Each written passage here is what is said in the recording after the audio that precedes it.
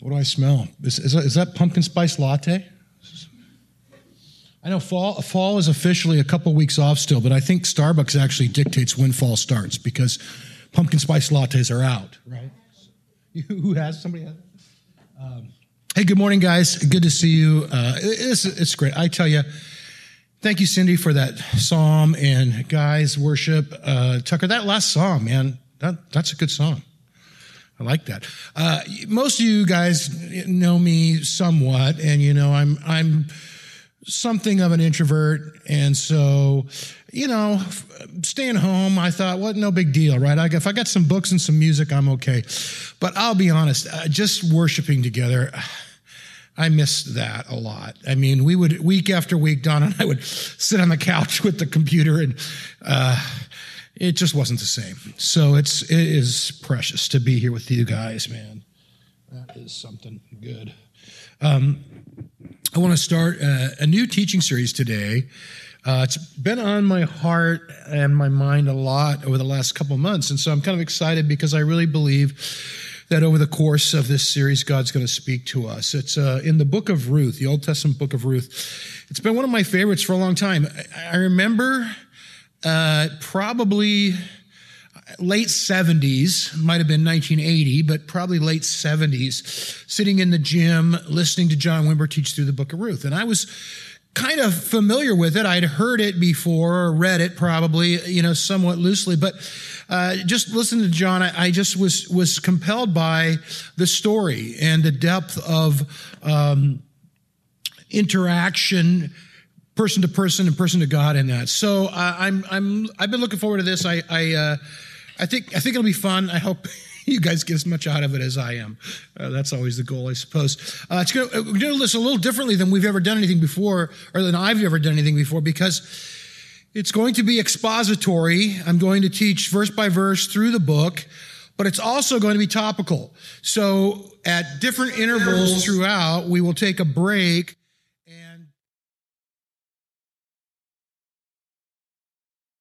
So it's going to be both expository and topical at the same time. This morning, we're not really going to get into the text too much. It's really just introduction. I want to kind of set the context a little bit and talk about some of those things that the book of Ruth brings up, and hopefully they'll be okay. I don't know if I do this. Maybe I messed everything up. There we go. So let's pray. Jesus, thanks so much for your word and your goodness and just the opportunity to be together here in this room and worship today. Thank you so much. Thank you, sir. Just ask you to open your word to us and bless it and strengthen our lives and our bodies. And be with those that are not here today. We just thank you for our church and our family in your name. Amen.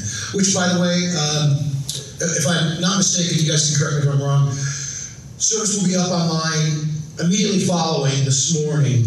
By next week, what we're going to get, the reason we're not streaming live is the Wi-Fi in this room is terrible.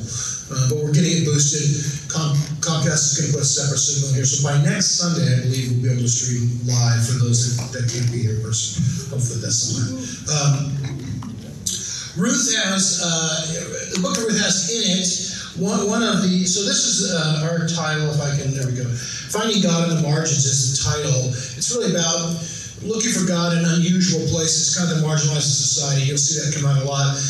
In the context of the book of Ruth is probably one of the most known quoted passages in scripture in chapter 1.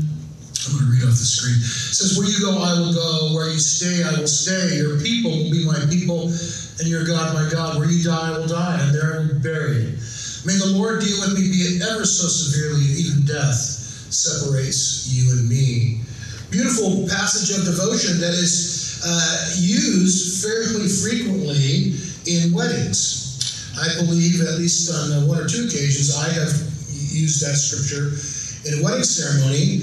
In the context of the original passage, though, it is not romantic at all. It's actually spoken by a young Moabite woman, and we will talk a little bit more about who the Moabites were as we go, but it's spoken by a young Moabite woman to her aging Jewish mother-in-law. So not romantic at all, but nonetheless, a tremendous statement of devotion. And Ruth really is a story of devotion and commitment, but there's, as you'll see, there's so much more there than simply that. So just a little bit of background. The author and the date of Ruth are unknown. Nobody knows who wrote it. Speculation is possibly Samuel, but that's just speculation. Don't know when it was written, but the setting is, as you'll see in the beginning when we get to it next week, is the days when the judges ruled. And if you've ever done an Old Testament study and read through Judges, you know that the days when the judges ruled were a very, very dark time in Israel's history. Probably, questionably, one of the darkest times in their entire history. It was roughly a 400-year period of time, beginning about 1400 BC, stretching up to about 1000 BC, pre-monarchy, before David and Saul and the kings. Just before that, judges were these people, this succession of people that God appointed to sort of give direction and help Israel, guide them sort of as they walked out their lives. It did not go well. The people of Israel continued to rebel. There are two phrases that are repeated throughout the book of Judges that really define this period of time pretty powerfully. This is from Judges chapter 2, but again, this exact same phrase is repeated 5 or 6 times. It's like a cycle over and over in the course of the book. It says this: after that whole generation had been gathered to their ancestors, another generation grew up who neither knew the Lord nor what he had done for Israel. And then the Israelites did evil in the sight of the Lord and served the Baals. They forsook the Lord, the God of their ancestors, who had brought them out of Egypt. They followed and worshipped various gods of the peoples around them. And this cycle of disobedience to God just kept happening over and over. Another phrase that defines this period of time, probably one of the most sad and painfully descriptive phrases in all of Scripture, says, in those days Israel had no king, and everyone did as they saw fit. Does that sound familiar to you at all? It just seems to me the world we live in today, kind of, it's all about what my rights are, what I want to do. And let me just say, it didn't go well. Everyone doing what they want, it didn't end well. That's not a good plan. It's not a good plan. I think that we need to, as kingdom people, look at, first of all, what does God say? Not what I want. What does God say? And second of all, how can I participate with Him in His kingdom on earth and help bless others in the process? So if we can learn anything from the book of Ruth, it's that everyone doing what they want isn't a good plan. There are a number of, I think, very important contemporary issues that the book of Ruth speaks to. The first is this: it's a story of an immigrant living in a foreign land. And they are driven out of their home to go somewhere else, in this case, because of a famine. And I want to say this, just for context. People don't immigrate, they don't leave their home for no reason. They are driven into that by some cause, and frankly are heartbroken to have to do that. It's a heartbreaking decision to pack your bags and move from your country, your home, your family, your people, and go somewhere else. But the reality is this, that you do that because life where you are now is no longer sustainable. So there are a few things that cause that. One can be war. Sometimes there is a civil war or an external war that comes to a place and the civilian population is forced to leave so that they don't die. Other times, and in the world today this is very common, it is famine, drought, some natural circumstances that make life unsustainable. Other times, and again this may be today with famine and drought right up there, but one of the reasons people immigrate the most often, and that is political oppression. Let me say this: no one ever wants to leave. No one wants to leave their home. They're forced to do that, and I believe as kingdom people, it is upon us to consider that when we meet someone who is an immigrant or a refugee. Ask the question, and this has been on my heart all year, is, how did this person get here? But when we see that person that's an immigrant or refugee, ask what was it that led them to come to this place. One example, I don't know, it's all ancient history now. COVID has taken over the airways, but if you remember pre-COVID last year, what in the news every day was the caravan. Anybody remember the caravan? There were thousands and thousands of Central American refugees marching towards the United States. We were told that they were murderers, rapists, and unknown Middle Easterners, which is crazy because there's no Middle Easterners in Central America, but just anyway. Those folks were they were from Honduras, El Salvador, and Nicaragua. That's where they were from. They were from Costa Rica, I can guarantee you that. Costa Rica is a very nice place to be.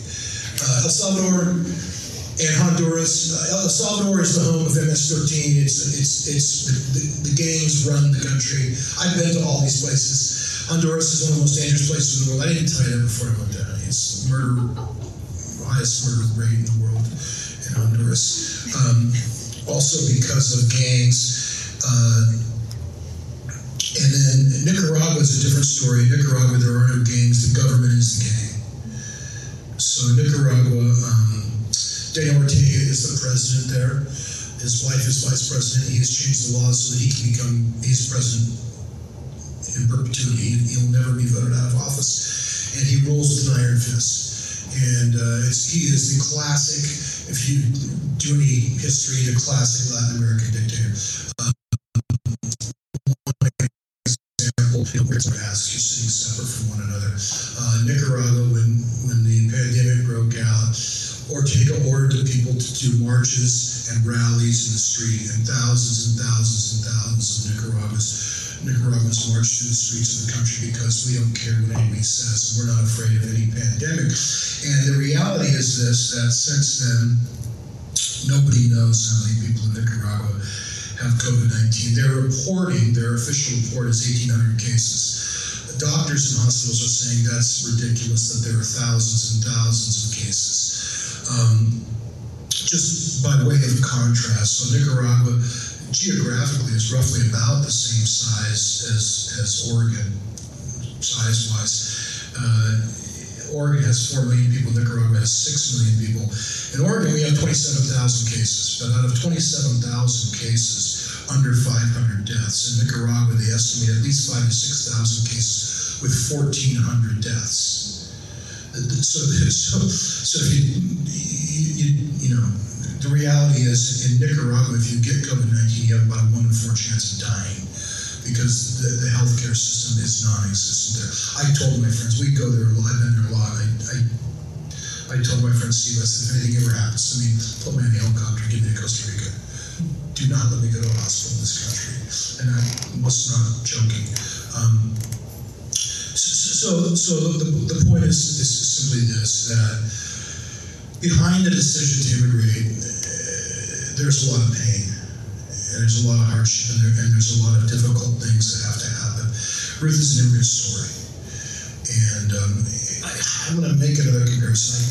I probably regret it later, but our country is an immigrant story. Okay?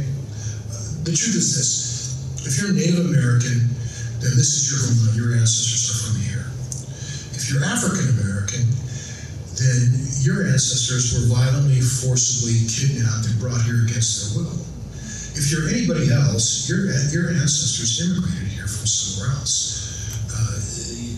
So we can think what we want to think about people that immigrated here, but let me tell you, your grandfather or great-grandfather or somebody moved here from somewhere else, if you're white. And whoever, your family did that. They showed up here on boats or on foot, and they had babies under their arms and bundles on their back, and that's very much Ruth's story. If Ruth took place today, it would be a very different story, because Ruth is Middle Eastern, she's Arabic, she's probably Muslim, and the reality is this: in Ruth's day, there was no travel ban, no security checkpoint, no wall, no barriers, nobody was undocumented or illegal. People, famine and other circumstances caused people to migrate from place to place, and that's really how the world ended up the way it is today. I mean, there's people all over the world that aren't from here, they're from somewhere else. That's always been the case until today. Today it's different, and under COVID it's become really different, because obviously there's health travel bans around the world. But anyway, it's an immigrant story.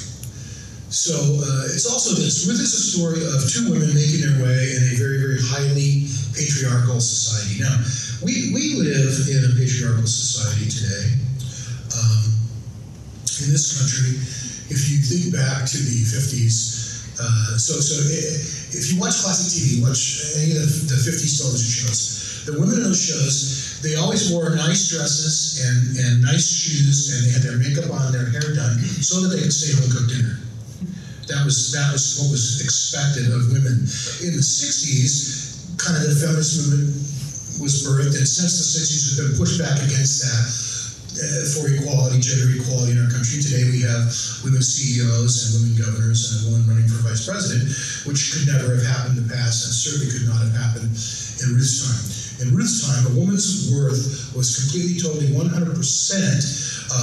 controlled by the men in her life. Her husband, and her job was to have children, but not just to have children, to have sons. A woman's worth, her value, was lowered, is dropped if she had girls, and which is weird, because I think it's the male chromosome that determines the sex of the child. But in that day, they believed if she had girls, not so good.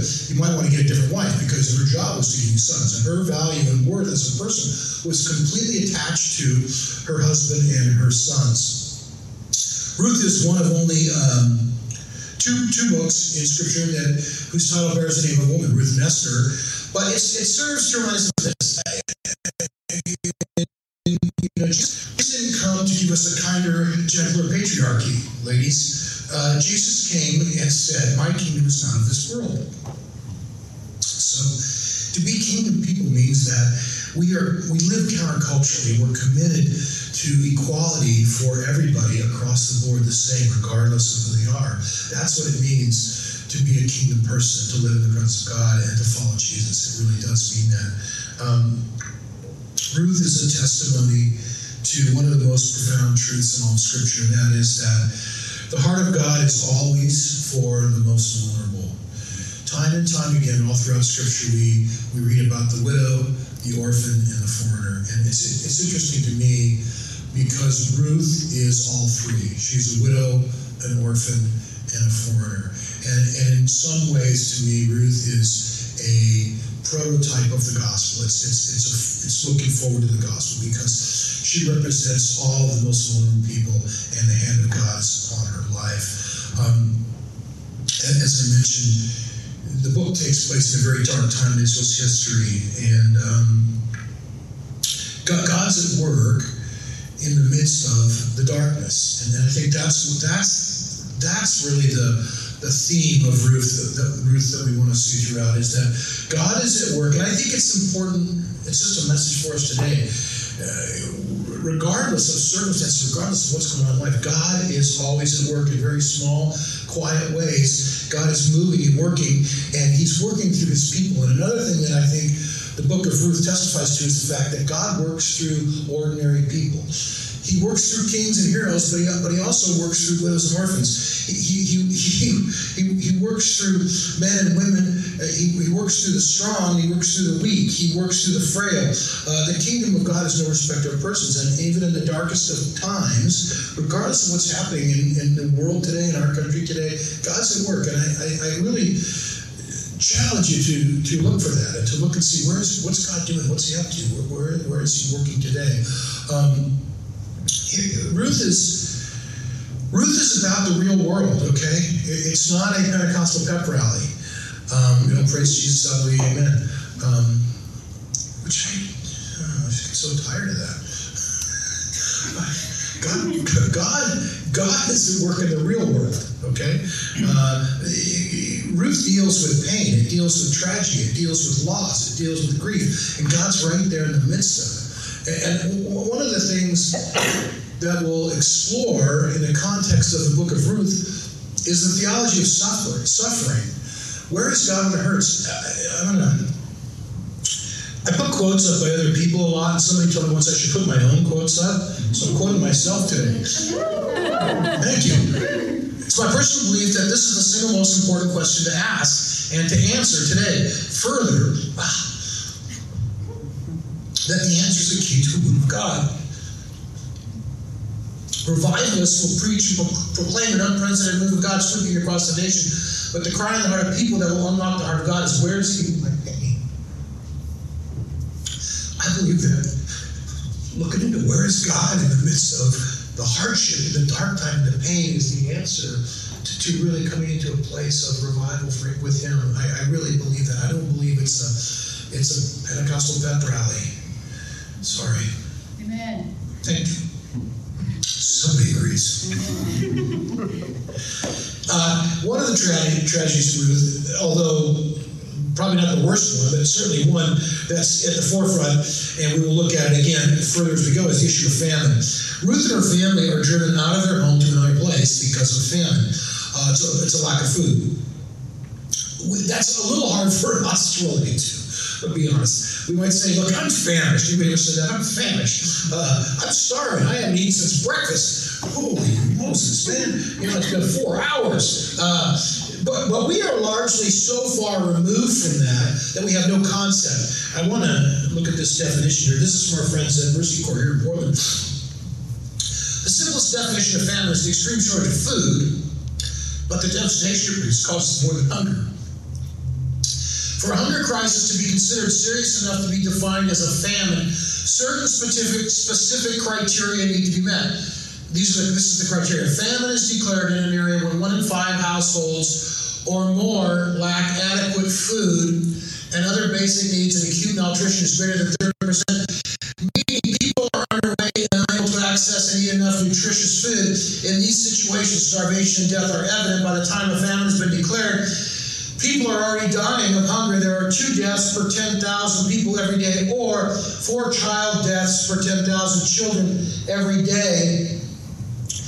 This is important because the reality is that today, right now, regardless of how well fed we are, the world is in the largest food crisis in over 70 years. That there are 76 million people in the world today, right now, that are in need of emergency food assistance. And if you do the 76 million, so if you do the math, that means that 7,600 children die every day because they don't have enough food.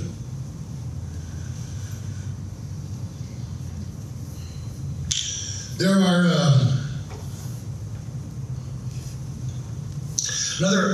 a number of other tragedies and heartbreaks that take place in the course of the book of Ruth. The death of loved ones, the pain of infertility, the uncertainty of dislocation. When you're dislocated from where you live, you don't know what tomorrow's going to bring. But we'll wrap up. That's not bad news for one day. It's not all bad news. Ruth is this. Last thing. It is the story of being an image bearer. It's the story of walking out the presence of God in your life in the midst of whatever is out there. And I think that's the thing we need to hang on to. In the midst of all of this, what you see in the book of Ruth is the miracle power of God working it into these people's lives. And it's profound. And so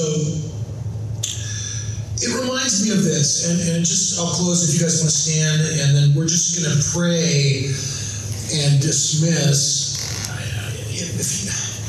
If you guys want to pray for each other, you can. I mean, you're supposed to, but wear your mask and pray. I don't care.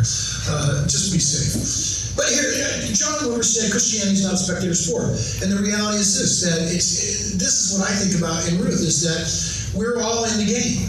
We're all in the game. And so we can do what we do to bring a little bit of light and a little bit of life to somebody somewhere every day. That's what we can do. And we talked about famine, and we're not in famine, but 1 in 5 people in the state of Oregon is, there's a term for it, food something like desert. What? Desert. I don't know, food something, there's not enough. And so we, every week, for 23 or 4 weeks, we didn't meet, we didn't do anything, but our food pantry was open every week. It's still open every week. And I pray for us. Pray for our staff. Emma Shea's there, for Michael Jordan. Pray for our other volunteers. It's just such an eclectic crew. But just pray for us, because it's just a blessing to be able to be here and to serve our community in that way. So God is here. He was moving in Ruth's life, and He's moving in our lives today. So Jesus, we thank You so much for this morning and the time to be together today. Do pray for health and safety for those of us here and our families and friends and our families and friends across the country. Pray that You would be with us throughout the day, that You would walk with us from here as we go, that You would continue just to speak into our lives and present us with opportunities to be Your image bearers and Your ambassadors and be kingdom people each and every day. In Your name we pray. Amen. God bless you guys. So good to see you. So good to see you.